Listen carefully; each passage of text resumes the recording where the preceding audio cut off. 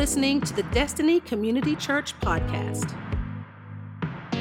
Well, today I am going to continue the series that Pastor Rocky started a couple of weeks ago called Start to Finish. Start to Finish. And this entire series, the idea of this is that it's leading us into Easter. And so we're looking at the life of Christ up until Easter. And so in week one, Pastor Rocky talked about the birth of Jesus and then transitioned into the little bit that we know about him kind of in his young teenage years.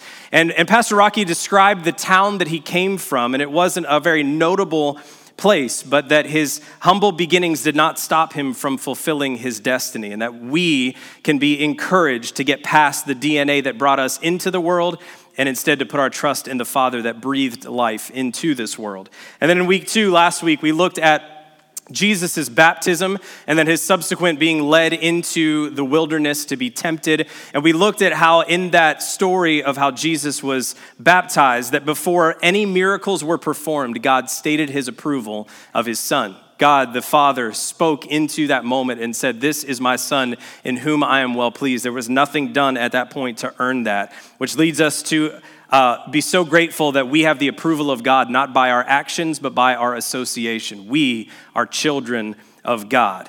And when we hear the confirmation of heaven as Jesus did, we've got to be ready for the confrontation of hell, because it means that we are primed and ready to fulfill that destiny that God has got for us. But don't worry, don't be afraid, because the way that God prepares us and how the word is in us in those seasons will come out in those wilderness seasons for us. And so today we're going to pick up the life of Jesus in John chapter 2. I want to give you just a moment to get there. John chapter 2. In your Bible or your digital device, the verses will also be on the screen. John chapter 2 records the first miracle that Jesus ever performed. And so we're going to look at the first miracle that Jesus ever performed. It's a very familiar passage of Scripture, but I believe that it speaks a lot into our lives today. And so let's start in John chapter 2. We're going to start in verse 1. On the third day, everybody say third day. There was a wedding at Cana in Galilee, and the mother of Jesus was there. Jesus also was invited to the wedding with his disciples. When the wine ran out, the mother of Jesus said to him, "They have no wine." And Jesus said to her, "Woman, what does this have to do with me? My hour has not yet come." His mother said to the servants, "Do whatever he tells you." Can we say that? Do whatever he tells you. Now there were 6 stone water jars there for the Jewish rites of purification, each holding 20 or 30 gallons. Jesus said to the servants, "Fill the jars with water," and they filled them up to the brim. And he said to them, "Now draw some out and take it to the master of the feast." So they took it. When the master of the feast tasted the water now become wine and did not know where it came from, though the servants who had drawn the water knew, the master of the feast called the bridegroom and said to him, "Everyone serves the good wine first, and when people have drunk freely, then the poor wine. But you have kept the good wine until now." This, the first of the signs Jesus did at Cana in Galilee, and manifested his glory, and the disciples believed in him. Let's pray. God, we thank you for your word. God, we thank you that you love us so much that you have given us the power of your word. God, we know that it is powerful. We know that it brings life. And so, God, we pray that you would speak to us through your word this morning. God, I pray that our hearts would be ready and receptive to your word. Holy Spirit, I pray that you would challenge us, that you would encourage us. And it's in Jesus' name we pray. Amen. Amen. Well, over my years of ministry, I have had the privilege of performing quite a few wedding ceremonies. In fact, it's one of the things that I love. I really do count it an honor and a privilege if someone asks me to be a part and officiate their wedding ceremony. And since I've seen so many of them, I've officiated quite a few. I've been to so many more. I know some things about weddings. And one thing that is true about weddings is that something will always go wrong at a wedding. It just happens. When you get that many people together for that one event and there's that much tension in a building or in a place or in a barn or in a field or wherever the wedding is happening, there is bound to be something that goes wrong. How many of you that are married in the room, you had something go wrong at your wedding? Big or small, didn't matter, big or small. A lot of the guys aren't raising their hands because they don't know what it was supposed to be. They just knew when they were supposed to show up. Am I lying? That's the way it usually works best. Like, you just show up when you're supposed to, you dress the way that you're supposed to dress, you say the words you're supposed to say, and then somehow you ended up married. That's how it happened. But something probably went wrong at your wedding. It happens. The caterer is, early or late, or the food isn't what you expected, or it's cold or whatever. There are other things that could go wrong, right? Somebody else could be late. Somebody in the bridal party might be late. Somebody forgot the rings. The unity candle won't stay lit because the air conditioning just keeps pumping air down on that unity candle. True story, I've seen that happen. Family tensions boil over. Oh man, when you get that much family in one place at one time, and Uncle so-and-so hasn't seen Aunt so-and-so in 20 years, and then you put them in the same room, fireworks are bound to happen, right? Things just go wrong. That happens at weddings. Things go wrong. Now, Deanna and I, my wife, we just celebrated last weekend 16 years of marriage. We celebrated our 16-year anniversary. If you want to put that picture up, this was us kids, 16 years. I know, right? I know. I'd marry her all over again right now. 16 years ago, those kids got married. If I could go back and tell them some things, I would tell them how great the next 16 years would be. I know I would tell them that, right? I am stacking up some points right now, y'all. I'm just telling you. You know what it is. All right.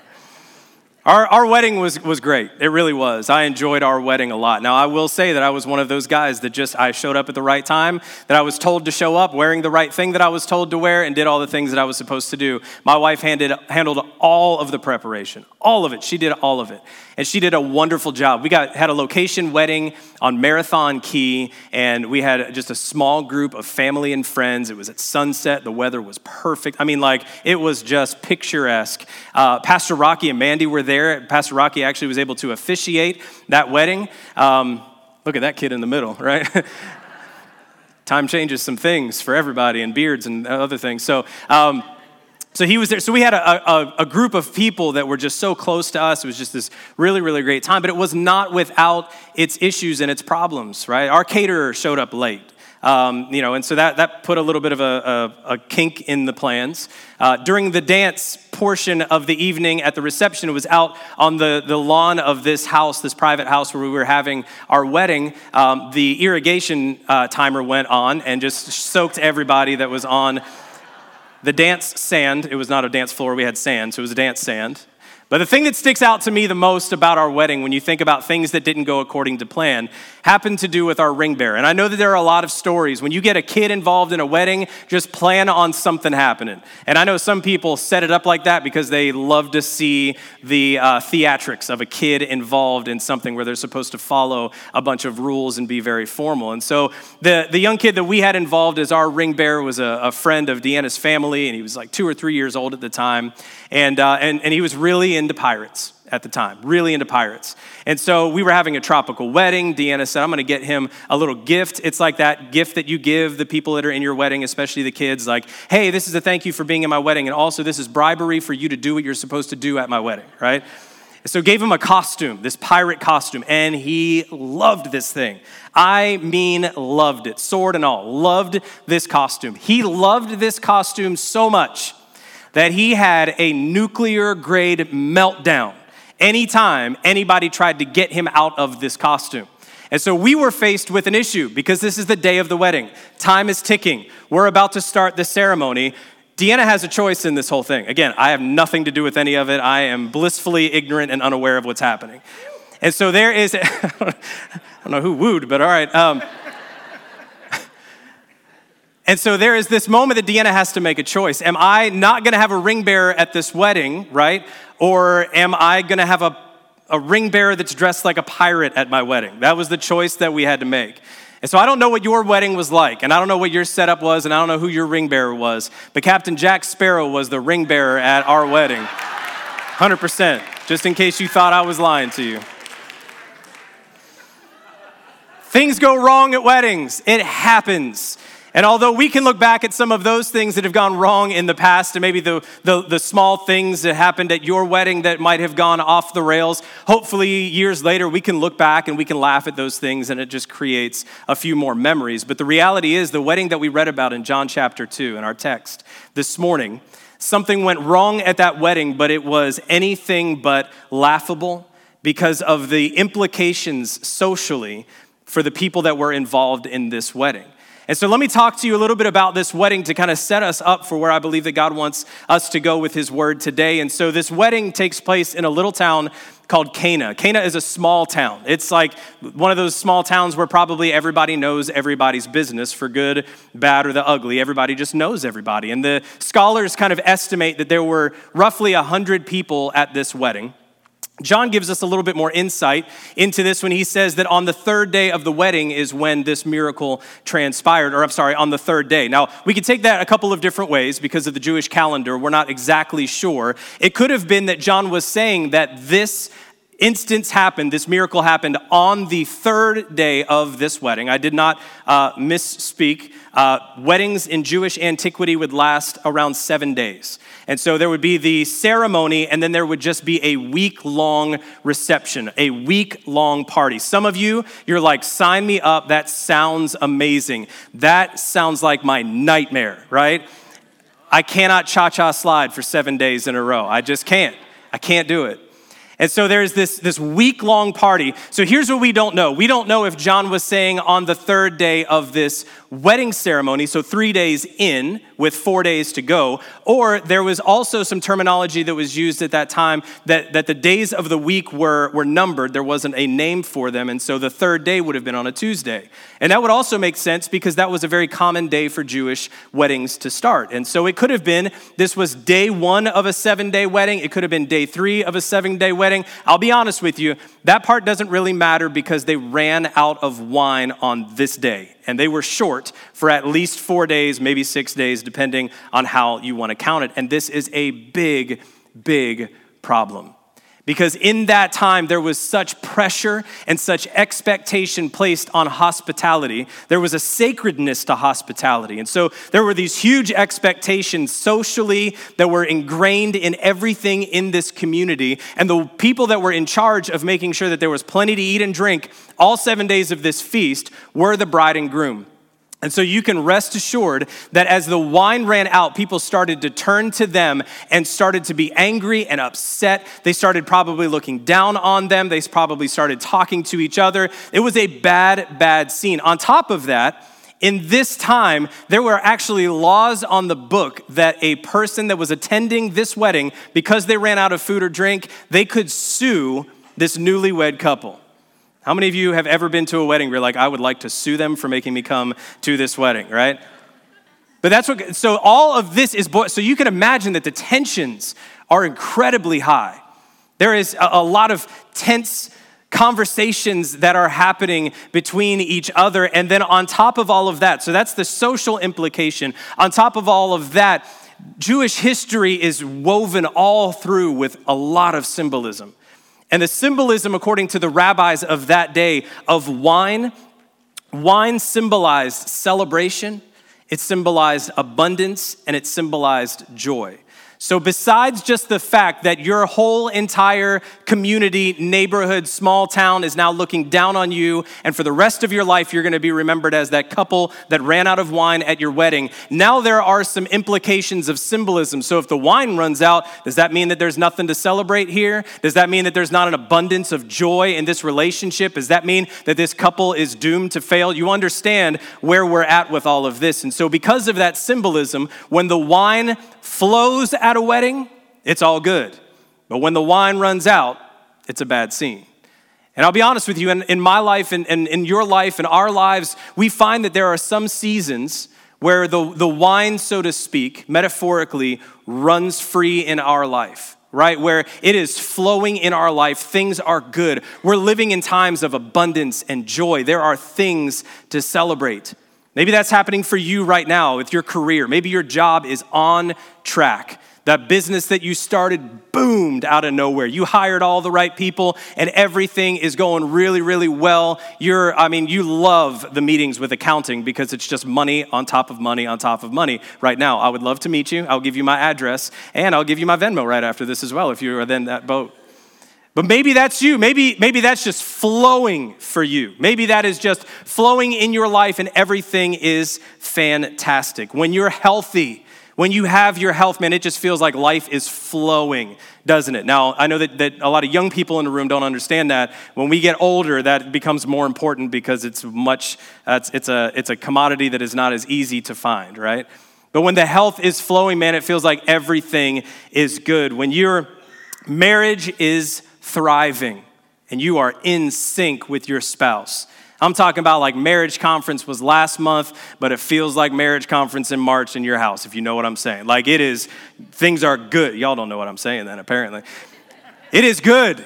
Things are good. You're prioritizing date night. You have a great relationship with your spouse. Everything is clicking. It just feels like it's flowing. There's joy and abundance in these places. Maybe for you as a parent, you are crushing it. You're doing amazing as a parent. Your kid is the president of whatever, or they're the star of their team. Or maybe for you, you're a parent of a young kid and you just finally figured out how to get them to sleep through the night. You're crushing it. That's a game changer, amen? And so whatever it is in parenting, you feel like you are just like, sometimes you step back and you're like, am I even parenting this kid? I don't think I was doing that good. Like maybe some of you are in that boat today when it's just flowing. There's abundance, there's joy, there's so much to celebrate. But you and I both know that eventually that wine can run out. We both know that the eventuality is that seasons change, circumstances change, things start to change. And so what used to maybe be full of joy and abundance and things to celebrate is not so much anymore. And I think the question that we might have to wrestle with today is there something in your life that has been running out? Is there wine, so to speak, in your life that has been running out? Maybe for you, when I'm talking about all these other things that I just talked about, you're like, my life is exactly the opposite of that right now. Somebody in this room might be thinking, man, I am not crushing it as a parent. I yelled at my kid this morning on the way to church. Like it was a bad, like they were crying before they came in here. I told them to suck it up. They're going to kids' church, you know? Like it is not going great for me. Like I am running out of patience. That wine is running out. Like toddler, teenager, whatever, it is running out in my home.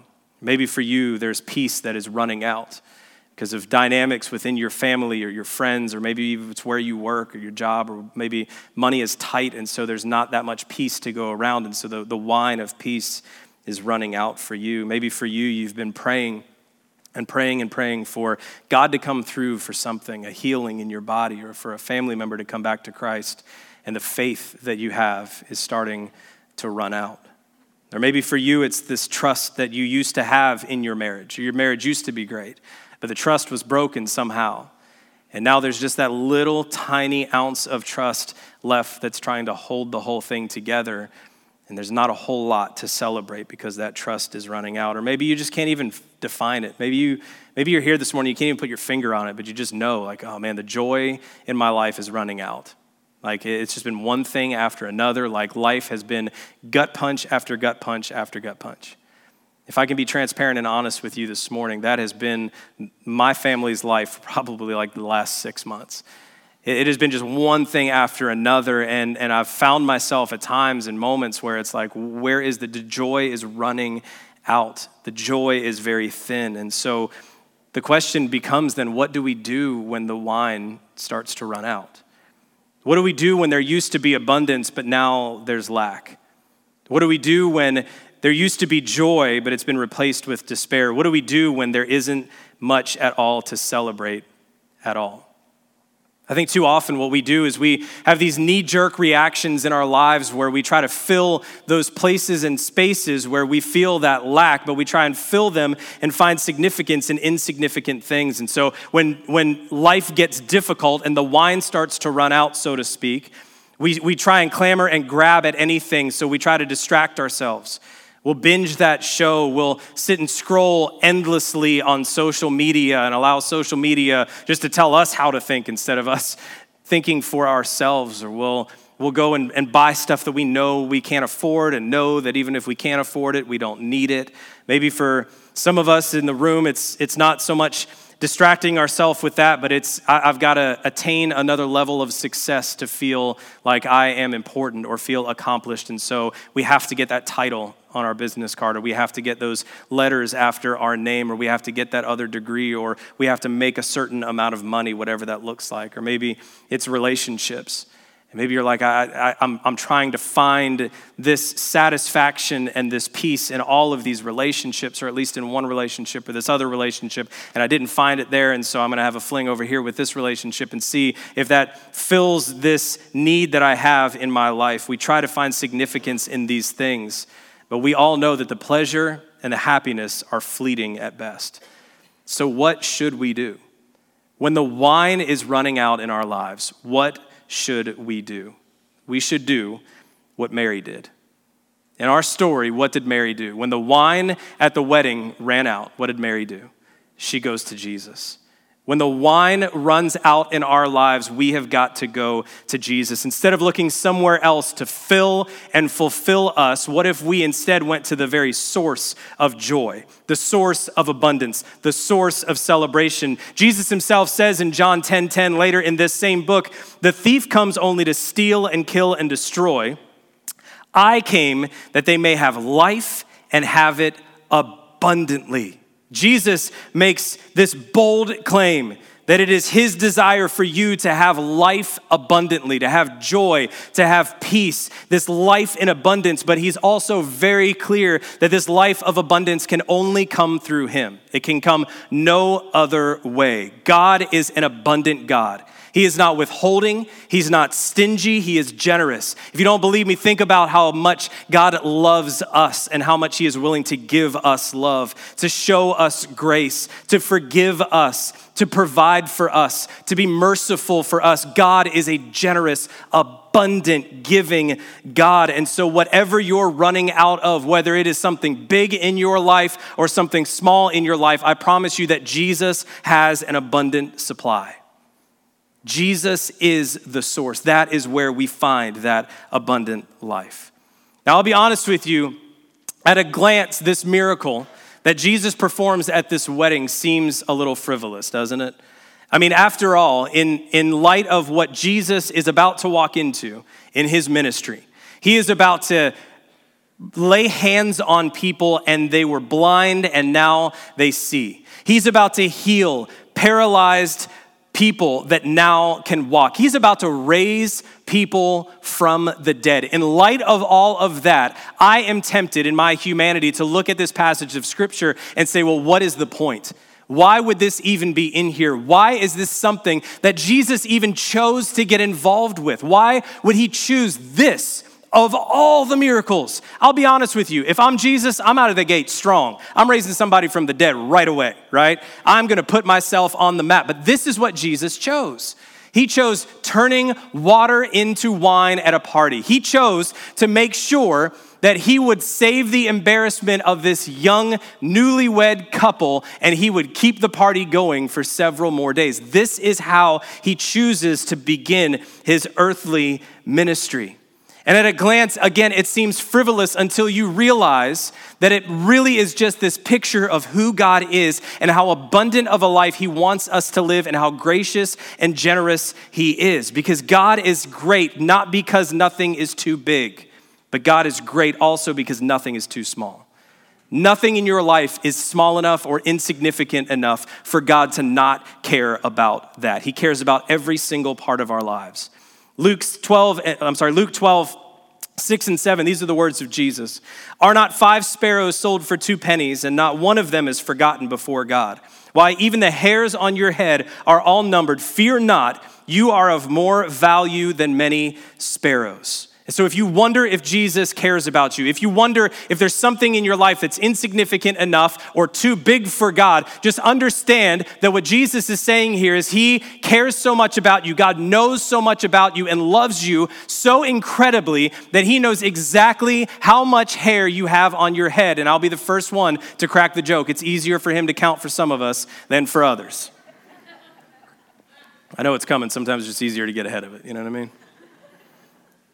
God has numbered the hairs on your head. He loves us that much. And so if you've ever wondered if Jesus cares about you, he knows all of the good, all of the bad, all of the ugly of your life that maybe no one else knows, and he still chooses to lavish love on you. He is concerned for the big things. He's concerned for the small things. And if Jesus cares enough to help some newlyweds save face, then you can trust that he cares about every single detail of your life. And he cares when the wine is running out. Jesus cares when the wine runs out. But when the wine runs out, make sure that you are going to the one who can make more wine. Back to the wedding. The wine ran out. It was a problem. People are starting to talk. Gossip is starting. Maybe people in the neighborhood are starting to find out what's going on. And Jesus is there at this wedding with his disciples, and Mary, his mother, goes to Jesus. She goes to Jesus and said, the wine is running out. Now, here's what we don't get the benefit of in this passage of Scripture. We don't get the benefit of nuance and body language or tone or tenor in a conversation. And so indulge me, if you will, as I kind of maybe lean a little bit into this and try to imagine what that scene might have looked like that day at that wedding when Jesus' mom is there and she goes to Jesus. I kind of see this as maybe a little elbow to the ribs of Jesus, maybe under her breath even, hey, Jesus, they're out of wine, right? Because Mary knows all the things. Mary knows that Jesus was baptized. Mary knows that his ministry is going to start. Mary knows what he's capable of. Mary knows that he is going to have this destiny in line for him and that he can do anything that God wants him to do in line with the Father, the will of the Father. And so maybe she's saying, hey, I know that you can do anything. Maybe this would be a great place to start, Jesus. Just saying. It's a nice, easy one to glide into the ministry. Hey, Jesus, do you want to do this? This could be good for you. I know what you can do. Mary was one of those moms that just believed their kid could do anything. It's just that Mary was right. You know what I'm saying? Like, Jesus, you want to do this thing? And she asks him, she goes to Jesus, and this is the response. It's not always it's not the response that I would have thought Jesus would come back with. In verse 4, it says, Jesus said to her, woman, what does this have to do with me? My hour has not yet come. Now listen to me, young men and women in the room. This is not Jesus giving you the stamp of approval in the car on the way home to say, woman, to your mom. You will meet Jesus very quickly if that is how you interpret this text. I promise you.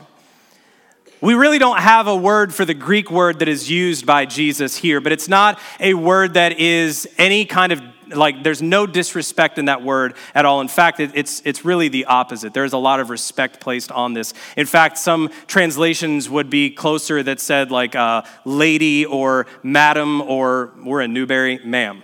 That's basically what this is. And so Jesus looks back at his mom and says, ma'am, honestly, what does this have to do with me? It's not time. It's not time. My hour has not yet come.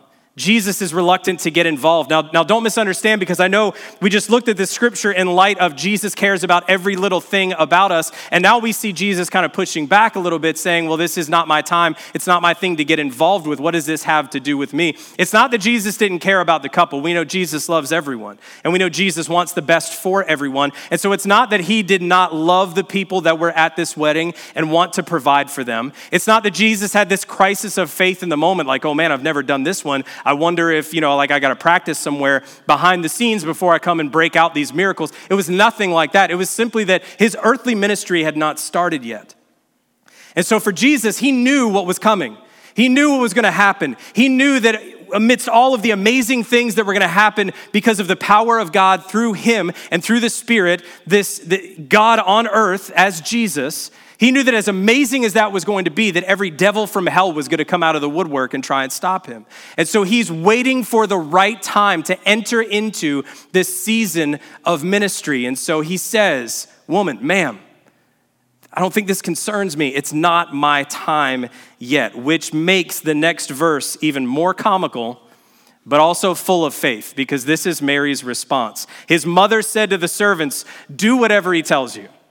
Now, I don't know body language that was used here, but I can imagine. I can imagine that mom tries to get Jesus involved. Jesus, hey, there's some wine that's missing. It's a good opportunity for you, ma'am. It's not right. It's not my time.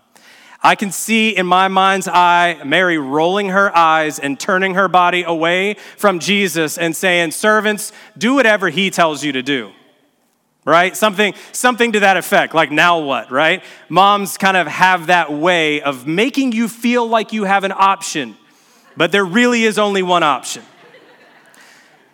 And so she stops having a conversation with Jesus and starts having a conversation with these servants, indirectly having a conversation with Jesus again, which is also a mom special. That is a mom specialty, that moms in the room, you can do it like nobody else can. And so she says to these servants, do whatever he tells you. 5 very powerful and profound words. So powerful and profound, honestly, that we could wrap up the consistency of following Jesus in those 5 words. What does it look like to follow Jesus? Do whatever he tells you.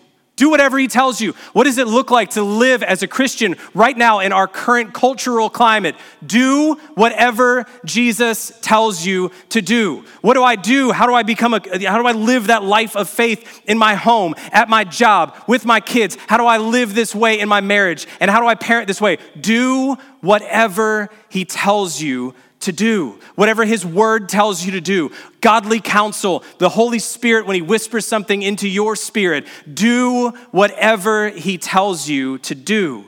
That was the response that Mary had. And so Mary tells these servants, do whatever Jesus tells you to do. So what does Jesus tell them to do then? He tells them that there are 6 stone water jars used for ceremonial cleansing purposes, and he wants them to fill them with water. This would have been roughly 120 to 180 gallons of water, if my math is correct on that. Jesus does not ask the servants to do anything crazy and extravagant. Notice this. He doesn't ask the servants, after he reluctantly asks them to do anything, I would imagine, because he already said no. Mom said yes. All right, fine. Here's what you're going to do.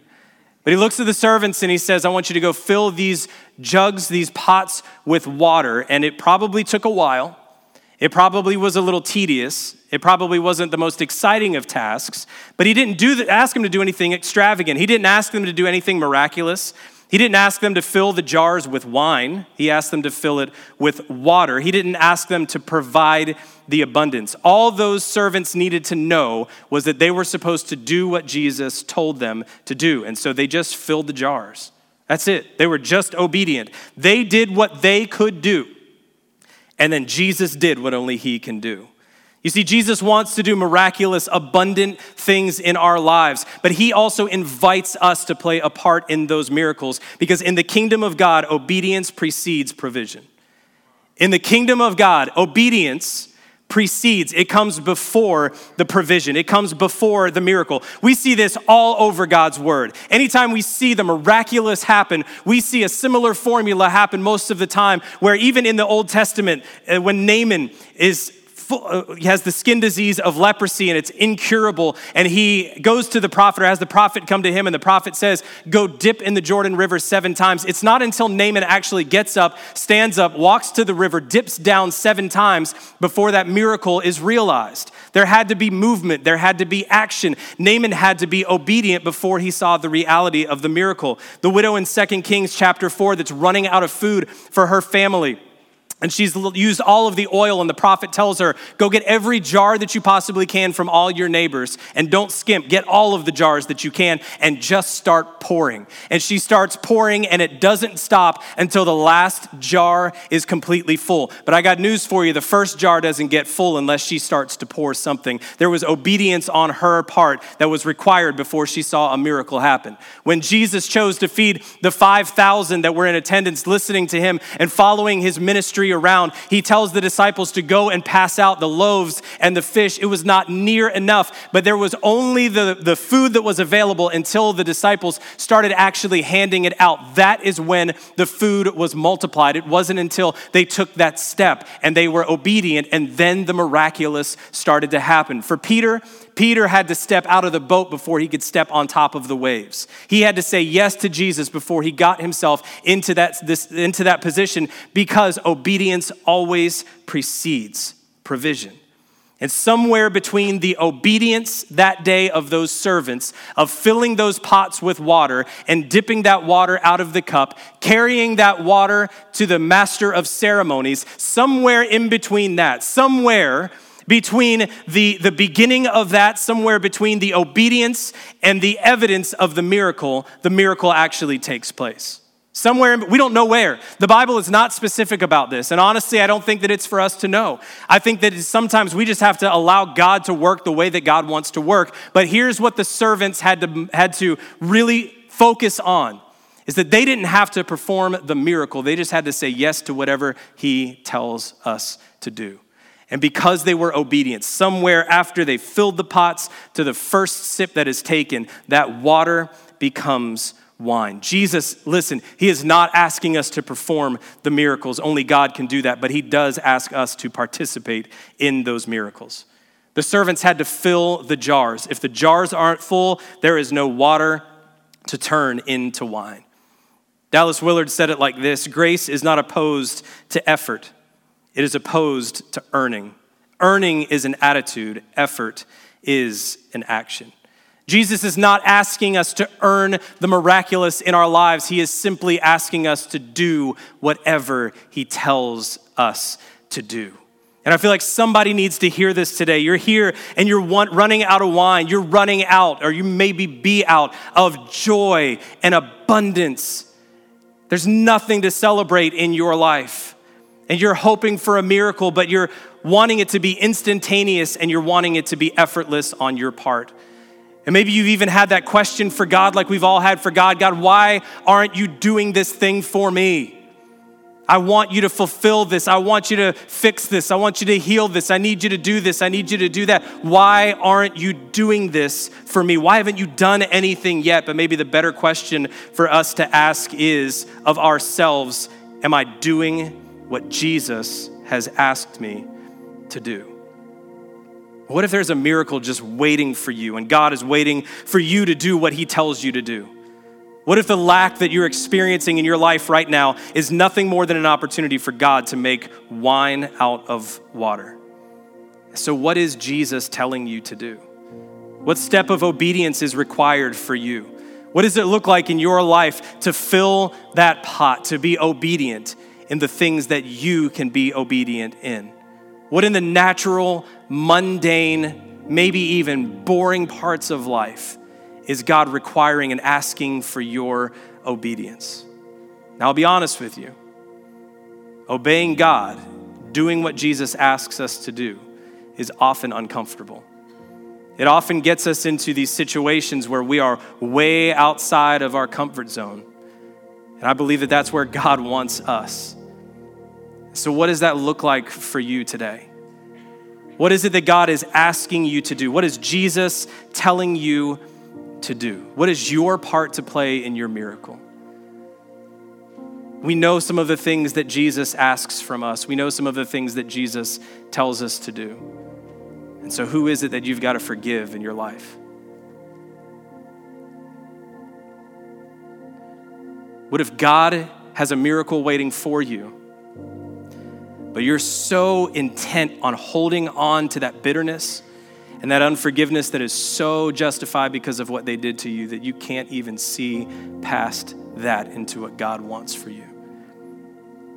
Who do we have to forgive? What do you need to pray about instead of worrying about?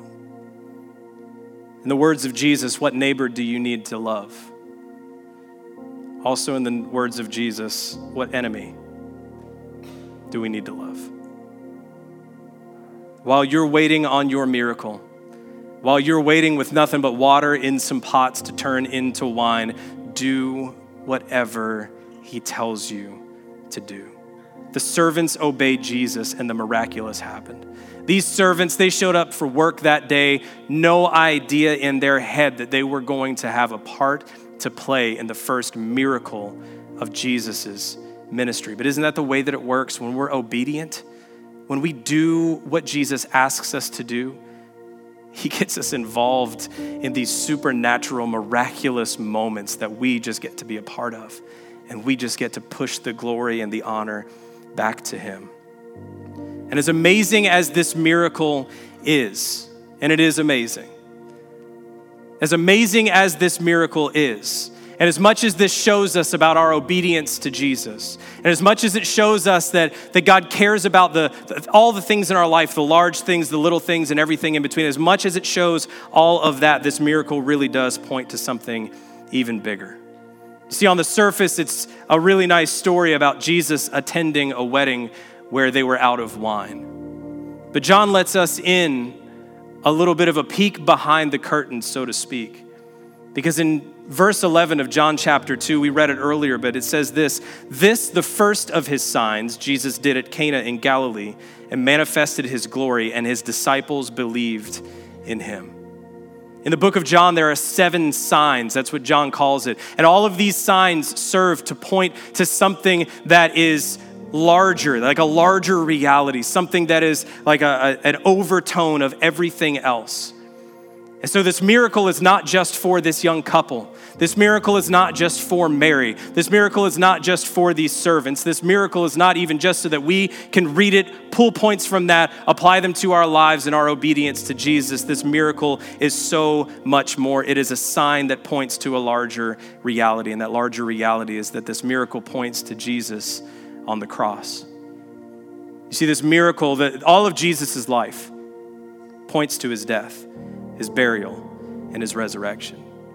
See, the disciples that were in the crowd, the wedding guests that were in the crowd, had no idea what was coming for Jesus. Not really. But Jesus knew.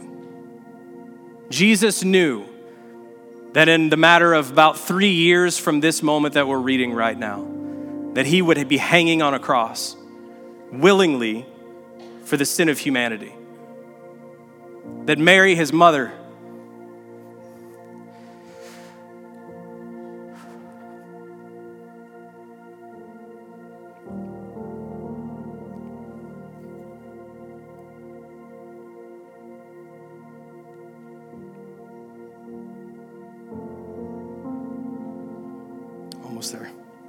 almost there. Those of you that know, we lost my mom back in January, and preaching a sermon about mother and son dynamics has been a challenge. But Mary, who's poking him in the ribs at this wedding where people are eating and drinking, he knows that Mary is going to be at the foot of his cross watching as he breathes his last breath for humanity. Jesus knows what's about to happen. He knows that the disciples that are there with him that day at the wedding will not be there with him at the cross because they're afraid for their lives. He knows what's coming. And so when he shows up to this wedding and he sees that the wine has run out, he understands there's a bigger story to tell. There is a bigger sign to point to, a much greater story.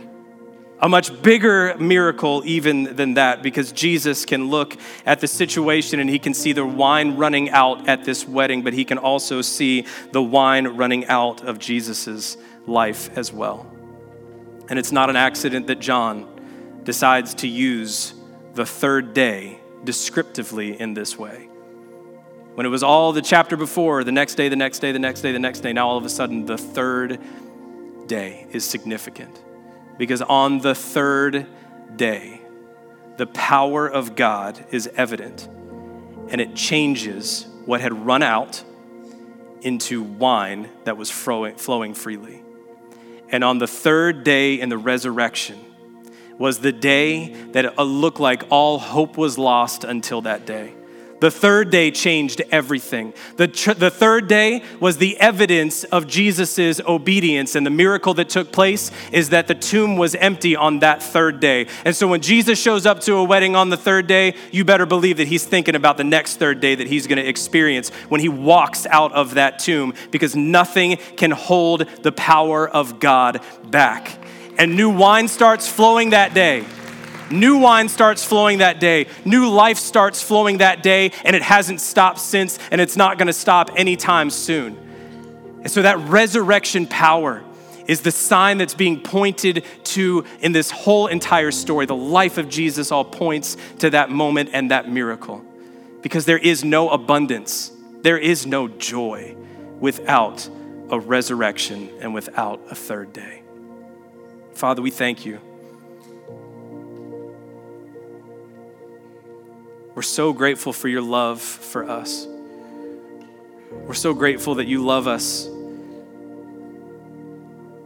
all the big things and all the small things. That you know everything about us and you still choose to be so gracious and extravagant and abundant with your love and your grace and your mercy. God, I pray that you would show each and every single one of us, Holy Spirit, illuminate in our hearts right now those places that we have been avoiding doing what it is that Jesus is telling us to do. Holy Spirit, speak to us right now. What is it that we need to do, Holy Spirit? What do we need to do to be obedient? What do we need to do to line ourselves up with your will, Father? Show us those things. And God, I pray that you would just do the miraculous in the lives of the people here today. I pray that you would do the miraculous in the lives of the women at the FWRC right now. I pray that you would do things that only you can do as we offer our lives to you in obedience to you. God, do what only you can do. And when you do those things in our lives, God, give us the opportunity to spread your name and your fame and your glory.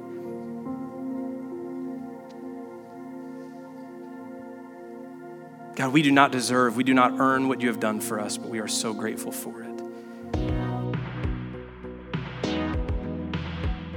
Thanks for listening to the Destiny Community Church podcast. To learn more about DCC, including our service times and location, visit us at destinycommunitychurch.org.